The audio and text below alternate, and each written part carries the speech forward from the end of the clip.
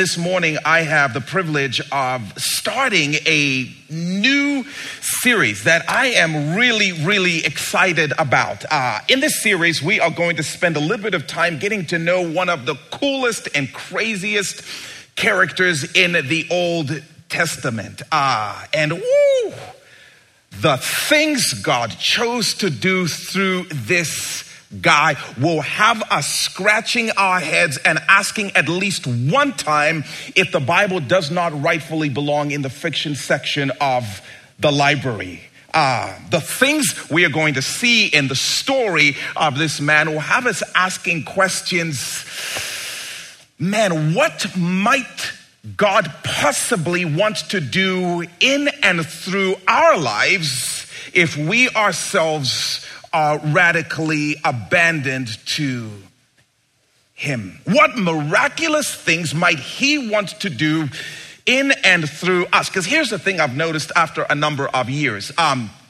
Easter Sunday comes around each year, and we, the church folk, we dress real pretty and we take really cool pictures in really fancy photo booths, and we shout about how Jesus Christ is risen from the dead. And we will make this massive deal about the greatest miracle in the history of the world, the resurrection of Jesus Christ from the dead. We might even consider inviting people to come and hear the story of the life-altering resurrection of Jesus from the dead on Easter. But then Monday rolls around and something very funky happens, and we go back to believing a really tame and really manageable and very powerless version of our faith. Right? On Easter Sunday, we acknowledge that our faith is built on,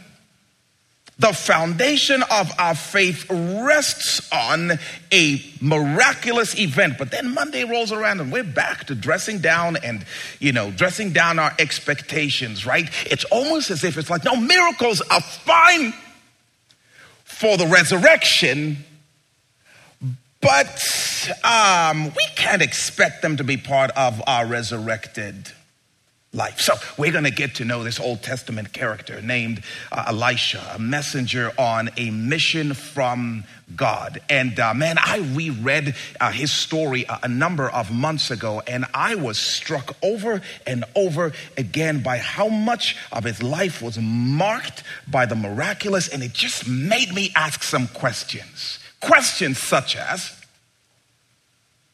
why him and not us? Questions like, why then and not now? Questions like, did heaven retire from the business of miracles a few thousand years ago? Questions like, is it okay to ask for them?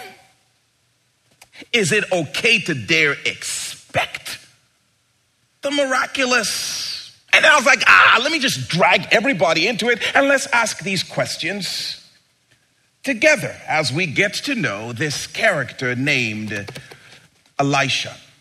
So this morning we're going to take some time to just get introduced, to get some of the background context to this man's life. And I just want to start by saying the events we're about to look at are not based on, they are actual real events that took place in time and space and history. About 900 years before Jesus Christ left heaven for a barn in Bethlehem, in the nation of Israel. In fact, these events took place in about the same 40-mile radius in which Jesus lived and walked and served. These events, they took place during one of the darkest eras in Israel's spiritual history. God's chosen people, the Israelites, well, their leaders would constantly make alliances with foreign kings. And those foreign kings worshiped foreign gods. And so as their relationships developed, the kings of Israel started to adopt affection for and allegiance to these foreign gods. But they didn't just worship these foreign gods. They started to force God's people, the Israelites, to worship these foreign gods as well. And at the top of the list of these foreign gods was a god by the name of Baal. Baal was considered the god of rain and the god of fertility, the god who apparently rode on the clouds and was responsible for the weather system and was responsible to determine people's offspring.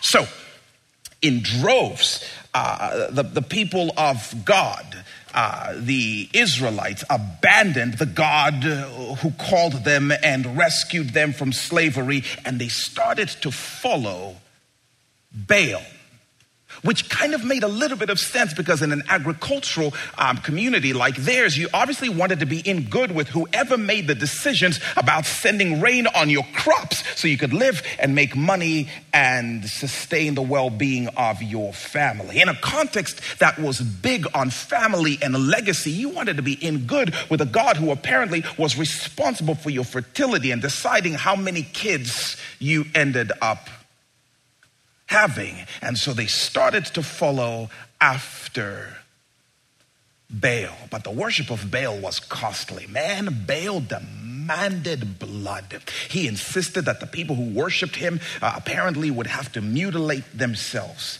And interestingly, for the god of fertility, he would demand that they sacrificed their children to keep him happy.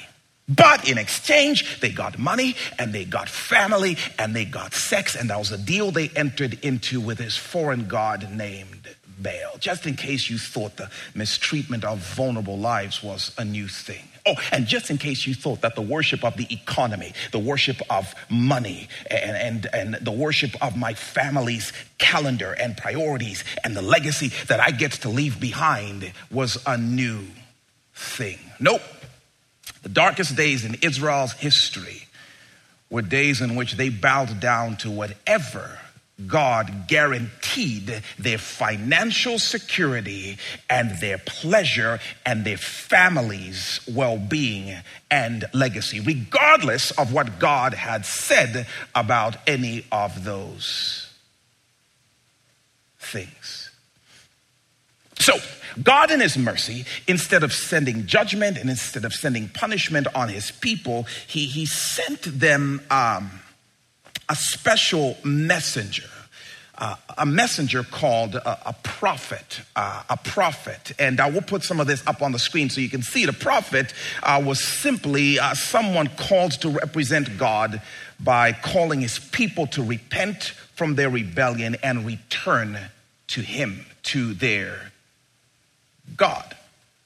And the prophet that God sent to his people in this spiritually dark time was a man by the name of Elijah. Not Elisha. We're not there yet. He sent a man named Elijah. Elijah considered the GOAT, the greatest of all prophets.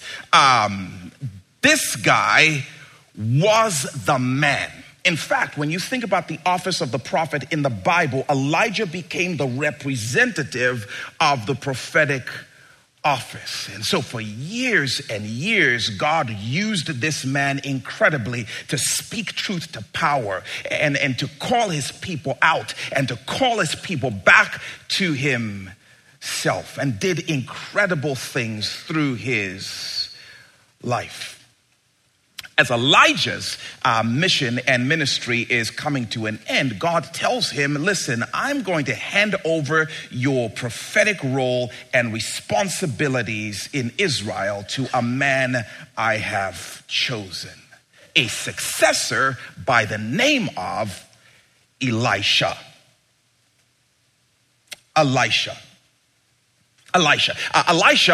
his name means my God saves, which I think is a pretty cool name if you ask me, or if you're in the market for names at the moment. Elisha was an Israelite from a pretty wealthy farming family, and he himself was a professional farmer. He farmed for a living as a farmer. But at some point in Elisha's life, God had called him to be a part-time prophet.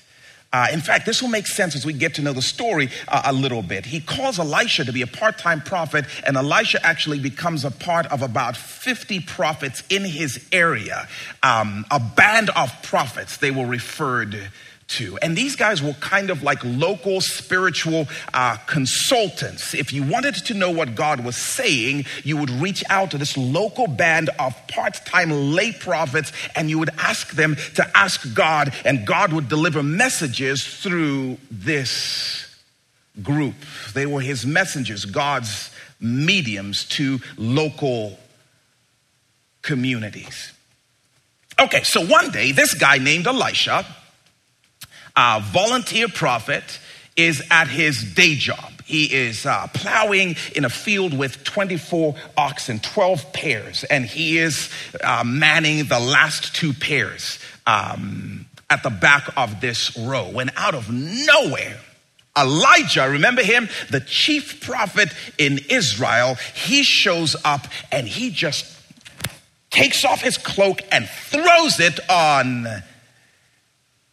Elisha.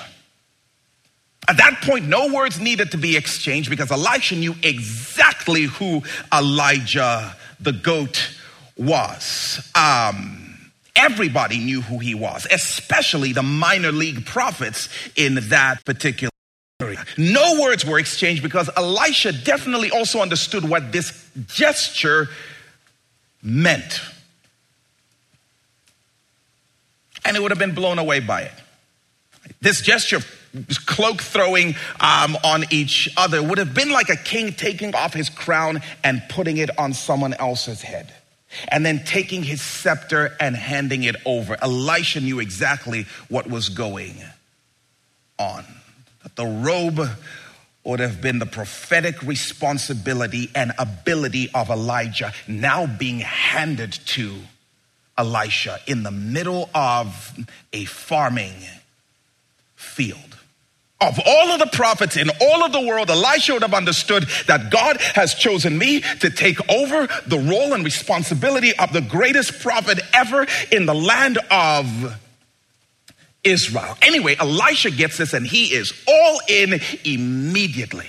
In fact, this is a little bit morbid, but he immediately kills all 24 of his oxen and he cooks up the meat and he throws a massive party in his community and he gives the meat away. And then he takes the yoke, the wooden yoke from his oxen, the last 2, and he burns that thing, says goodbye to everybody, and he starts to follow Elijah as his apprentice, committed to serving and learning from Elijah wherever he went and doing whatever Elijah needed. And so for 6 years, these 2 guys journeyed together as the role of prophet in Israel was being transferred from Elijah down to Elisha. And when we join the story, here's what's happened. God has revealed to Elijah and to all the prophets in the entire nation that he is going to take the chief prophet Elijah away in a very unusual way very soon. So everybody knows Elijah is about to go and be with God, and that is all the buzz. And Elisha is about to take over. All right, now, if you have a copy of the Bible, we're going to start 2 Kings chapter 2, verse 1. You can turn to 2 Corinthians, but that'll be a little bit confusing. 2 Kings chapter 2, verse 1. If you don't have a copy of the Bible, the verses will be up here on the screen, and you can follow along that way. 2 Kings chapter 2, verse number 1. All right, when the Lord was about to take Elijah up to heaven in a whirlwind, Elijah and Elisha were on their way from Gilgal. Elijah said to Elisha, "Stay here. The Lord has sent me to Bethel."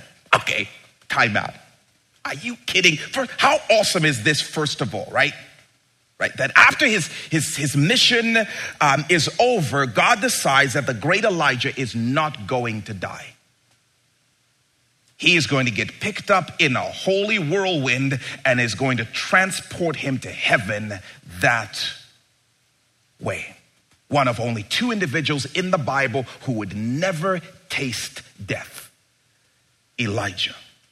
And in verse number 1, when we enter the story, Elijah is in a conversation with God trying to figure out the pickup spot for his whirlwind Uber to go up to heaven. And so Elijah tells Elisha, all right, listen, man, I just got word from God that sounds like he's going to send the stretch whirlwind to Bethel, not Gilgal, as we originally thought. So there's no point in you walking this 8-mile journey with me. Why don't you stay here? Let's hug it out, and then I'll see you on the other side, and you crush it for the rest of your life. Second part of verse 2. But Elisha said, nope. As surely as the Lord lives, and as surely as you live, I will not leave you. So the two of them went together to Bethel. I know my calling. And so as long as you are alive, I want to serve you. And as long as you're alive, there is something I can learn from you. So thanks, but no thanks. We're going to Bethel together. When they get to Bethel, they are met by one of those local bands of prophets who have clearly never taken any sensitivity classes. Check this out, verse 3. The company of prophets at Bethel came out to Elisha and asked him, do you know that the Lord is going to take your master from you today? And we start to learn a little bit about Elisha's character. Yes, I know, Elisha replied. So be quiet. Shut it. If you know, then I know. And you know I know. So shush. And you guys know how much I'm struggling with losing my mentor and losing my master. So stop rubbing it in. Verse 4, then Elijah said to him, stay here, Elisha. I just got word. Our Lord has sent me to Jericho. And again Elisha replied, as surely as the Lord lives and as you live, I will not leave you. So they went together to Jericho. This starts to get amusing. I'm sorry, man. Okay, listen. Elisha, I'm just the passenger here. But it sounds like God's moved the pickup spot again. So for real this time, just hang here. Just hang here with your fun prophet friends and just let me go to Jericho alone. And again, Elisha's like, nope, nice try. And they headed 12-mile walk southeast to Jericho. And then you start to almost get the sense that these bands of prophets in these communities are kind of a little bit salty and they're a little bit, jealous of the fact that Elisha is the chosen one. Verse number 5, the company of prophets at Jericho, they went up to Elisha and asked him, do you know the Lord is going to take your master from you today? Yes, I know, he replied, so be quiet. Verse 6, then Elijah said to him, okay, man, this is awkward. I know. Stay here. The Lord has sent me to the Jordan River. And again, Elisha replied, as surely as the Lord lives and as you live, I will not leave you. So the two of them walked on. Okay, now, I can't help but wonder if God isn't testing Elisha with these 3 exhausting relocations of the meet-up spot. I cannot help but wonder if God isn't testing Elisha. Hang on a second. You say you understand your calling. You say you've embraced your calling. You say you're all in on this assignment. What if it gets inconvenient though? Are you going to stick it out? What if it starts to get uncomfortable and awkward and there are no answers to the questions you have and it doesn't make sense anymore? Are you just going to continue to serve Elijah? Are you going to continue to learn from this man? What if it seems like I keep changing my mind, Elisha? Are you going to continue to serve? Verse number 7. 50 men from the company of the prophets went and stood at a distance. Sounds like the same guys from Jericho may have trailed them. It's not particularly clear. Facing the place where Elijah and Elisha had stopped at the Jordan River.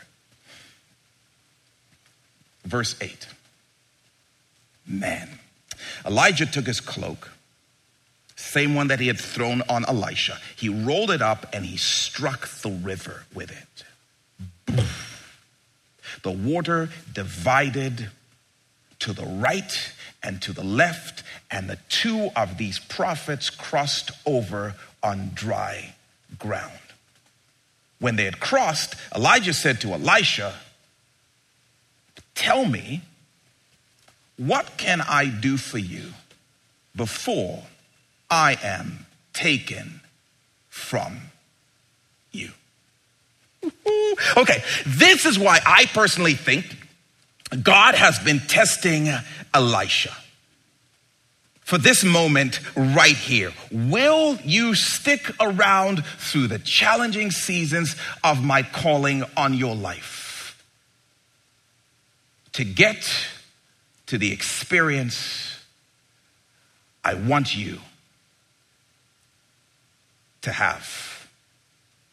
This is amazing, because when they finally get to the destination of Elijah's departure, Elisha gets the question of his life. Elijah asks Elisha, "What is the one thing I can do for you before I take off?"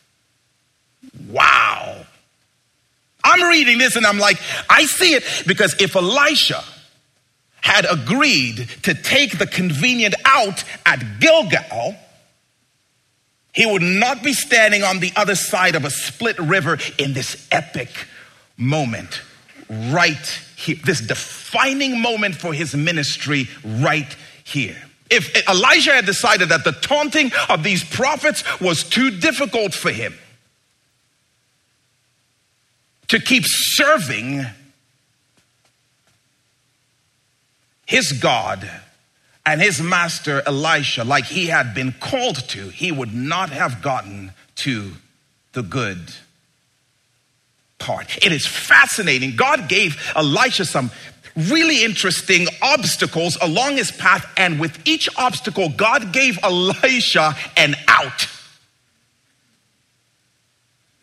to see if he would keep serving in his calling in the midst of discomfort. And if he had, he would not have been standing in this moment. And this just struck me again about how I just think we quit way too soon.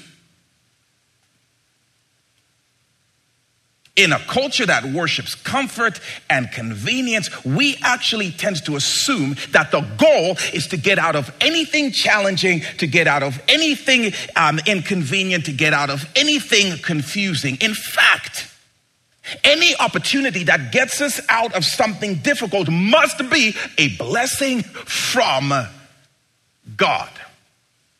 When you read the Bible, you realize, no, sometimes it's God asking the question, will you keep doing the thing I called you to, even when it gets uncomfortable and deeply inconvenient? When Warsaw just no longer feels like the hippest place to live on earth. And Elijah's like, behold, beaches and mountains if you just head out right now.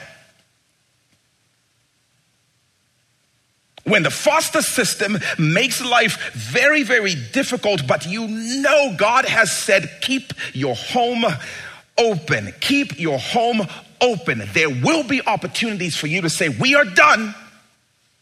And oftentimes what may seem like an opportunity and a relief and a blessing from God may be the question, are you willing to stick in the last thing God called you to, even when it gets really challenging?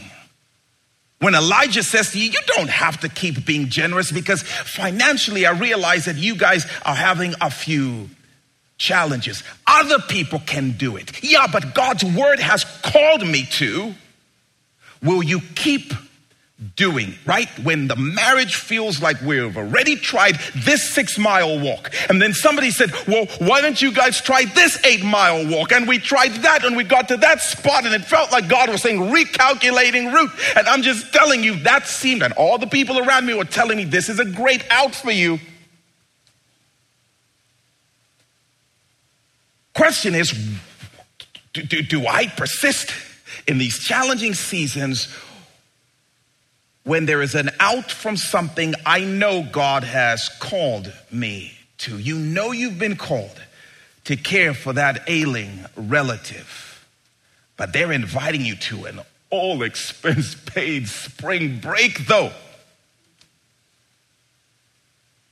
You know he's called you to purity, and your 50 little friends on Instagram are yelling, hey, you know no one's a virgin in college anymore, right? I mean, just God might be providing an out right here.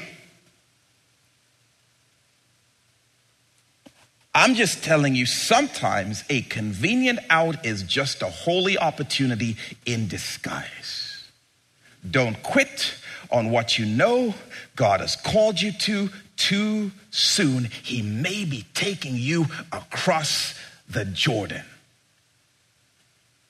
In fact, I guarantee he's taking you across the Jordan. How do you know? Count it all joy, my brothers and sisters, when you go through challenging seasons of all kinds. Why? Because God is always working something much better at the end of the story than whatever you would have enjoyed by escaping in that particular moment. But anyway, we're not talking about you. We're talking about Elisha. So let's get back to that, right? So after 6 years of faithfully serving, and after almost 30 miles of uncomfortably walking in one day, Elisha crosses the river on dry ground, and he stands on the verge of all heaven breaking loose on his head in one simple question. What can I do for you before I go? I'm always so fascinated by questions like this. I'm so fascinated because it just occurs to me that most of us, if you're anything like me, we are not ready for a question like this. We are not. If heaven stood on the edge of your Jordan and asked you, make one request, I don't think I'm ready. I'm not quite. Elisha doesn't need to phone a friend. He knows exactly what he wants. Second part of verse 9, he says, let me inherit a double portion of your spirit. He replied, wow, bold. You heard me. This gift you have, this anointing you have, this mantle that you carry, this power you have, this calling on your life, this impact, these miracles that I've seen in you. I'll take 2 helpings, please, and thank you very much. Woo, that's bold, man. Now, there is some argument which frankly doesn't make any lick of difference to me personally. But the question is Elisha asking for twice as much as Elijah had? Or is Elisha asking for twice as much as an apprentice like him would typically get from his master? You can talk about that in your small groups. The point remains, this dude was hungry to take the mission that God called him to and light up the world. What a request. I want to do great things in God's name, and so I want 2 helpings of whatever you had so I can accomplish those things. Because over the 6 years, the thing I've noticed is I can mimic and imitate the different things that you do. I can say the things that you've said. I can sound like you sound, but the impact came through a power that you do not. I want twice the power that you have. Thank you very much. I want to turn this world upside down for the sake of my God. Nothing against what you did, Elijah. You're still the GOAT. But I want to see greater things, says Elisha. Woo, come on now. We're getting to know Elisha. He had no interest in not looking at porn. He had no interest in trying to drink a little less. He had no interest in cutting down on his swearing and upping his devotional time by 5 minutes a week. No interest in figuring out that delicate life, work, church, family balance. Nothing wrong with those ambitions, but Elisha was different. He was the guy who understood work-life balance, family is great, but it doesn't break the devil's back. I want to do damage to the kingdom of darkness and great things for the kingdom of God. I'm not trying to get out of here, alive and unscathed. I'm not trying to take the fewest risks possible, and I'm just trying not to make a lot of mistakes in my life. That was not Elisha. I'm just trying to cut down on all the bad things that I do. Elijah, would you just help me quit doing this thing that I'm struggling? He was beyond that. He wanted great things for a great God, and so he made a great request in Elijah's presence. I'm trying to bring heaven down to earth. I'm trying to see the nation come back to its God. And for that, I'll take 2 scoops in a chocolate-covered waffle cone, please. And I'm telling you, through this series,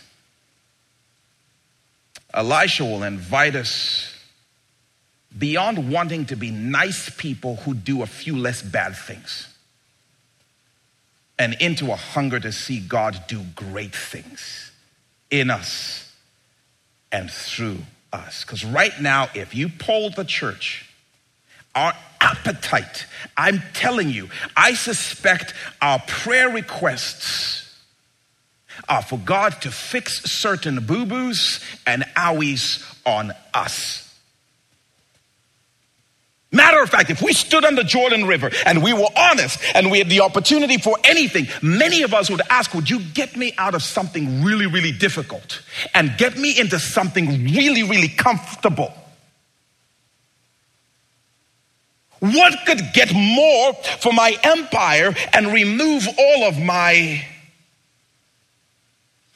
owies? Come on. What would you have asked for if not for something that would make your life a little more comfortable? And I pray that through this series, we would develop a hunger to see greater things for God than the people who came before us. I pray through this series, we will want to leave this world a little messier than the people before us. And maybe we'll get a little bit tired of reading everyone else's autobiographies and the great things that they did for God. That we would be far too discontent to be cool by association with great people. Come on, man, we're still talking about, do you know that Billy Sunday and Billy Graham walked these here streets in Warsaw? That's our contribution to the kingdom. Thank you. Or, do you know who I followed recently on Instagram? A superhero, a prophet, and They are saying some really cool things. Have you heard what's happening over there with those people? And we are just this constant audience of all the great things God did. At some point in our past, Elisha's like, nope, I want twice as much of whatever Billy Graham had so we can do greater things for our God in the days ahead. This request is powerful. Verse number 10. You have asked a difficult thing. I like that. I like that. I don't think anyone would say that to me. Kondo, you've asked a very manageable thing. Yes. That's an easy. I mean, when was the last time you made a request that was like, that's a big one? Elijah said, yet, if you see me when I'm taken from you, it will be yours. Otherwise, it will not. Another reminder, don't quit too soon. The only way Elisha gets what he longed for was if he was with Elijah when he was Ubered up. And 3 times he had the opportunity to bail out. I'm just telling you, don't quit just because things got hard in the area of your calling.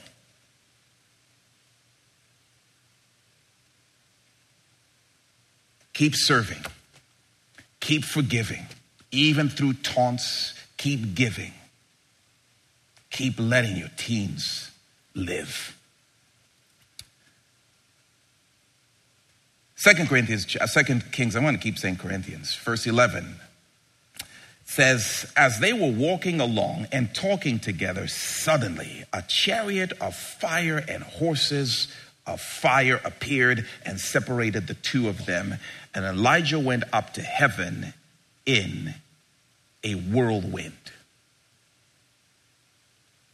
Because God is always better than you think. Because when I read this, I was like, a whirlwind? Well, that's cute. God, I don't see how little swirling little leaves are going to haul this man up to glory yonder. The picture I had.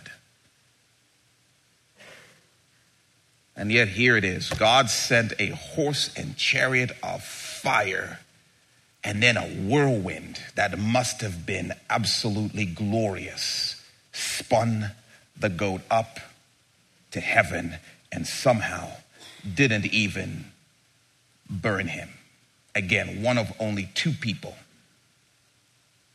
to not experience death. Verse 12, Elisha saw this and he cried out, my father, the chariots and the horsemen of Israel. And Elisha saw Elijah no more. Then he took hold of his garment and he tore it in 2. I love this, by the way. Elisha was not greedy. He wasn't grabby. He was hungry. Right? Because I'd think that when Elijah finally left, Elisha would be fist pumping, like, my time! It's my time now, right? Good riddance, but he was heartbroken that his mentor and friend was gone. Tenacious, yes, as we'll see, but tender for sure. Verse 13. Elisha then picked up Elijah's cloak, same cloak that has starred in this story, that had fallen from him, and he went back and stood on the bank of the Jordan. Verse 14, he took the cloak that had fallen from Elijah and struck the water with it. Where now is the Lord, the God of Elijah? He asked. This is a powerful moment. Stands at the edge of the river and he asks, God, are you really going to come through for me like you did for Elijah? Are you really going to come through for me like you said you would? Second part of the verse, when he struck the water, it divided to the right and to the left, and he crossed over. I love this moment. Oh yeah, it is so on. Watch out, world. Watch out, devil. Here he comes. Crosses the river on dry ground and walks into his mission. Verse 15, the company of prophets from Jericho who were watching said, the spirit of Elijah is resting on Elisha. And they went to meet him and bowed down on the ground before him. Look, they said, we are your servants, and we have 50 able men. Let them go look for your master. Perhaps the Spirit of the Lord has picked him up and set him down on some mountain or in some valley. No, Elisha replied, do not send them. But they persisted until he was too embarrassed to refuse. So he said, send them. And they sent 50 men who searched for 3 days, but did not find Elijah. Verse 18, when they returned to Elisha, who was staying in Jericho, he said to them, didn't I tell you not to go? This, by the way, reminded me of what we so often do when we chase the past and we chase the celebrities and we chase the autobiographies of the greats, right? And Elisha's like, don't do it, man. That time is over. He's gone. You're wasting your time. And I wonder what areas of our lives God might be whispering to some of us, it's done. Just let it go. It's time for what I'm doing next. I wonder if for some of us, God wouldn't be saying the same thing, like it's time to move on. Grieve, yes, Elisha grieved.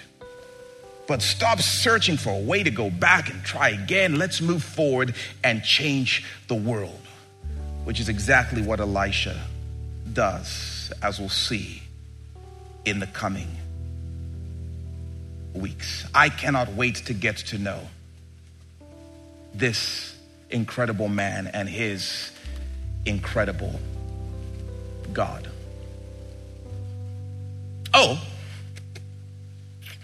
it was also really fascinating to read this story, because I don't know if it reminded you of anything else. I read this story and it so reminded me of us.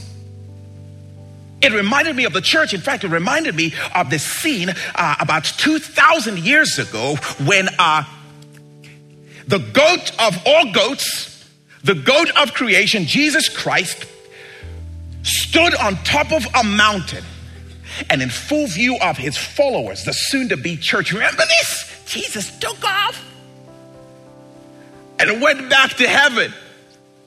And when he did, do you remember this? He sent down a cloak of fire that rested on the heads of his followers. Why?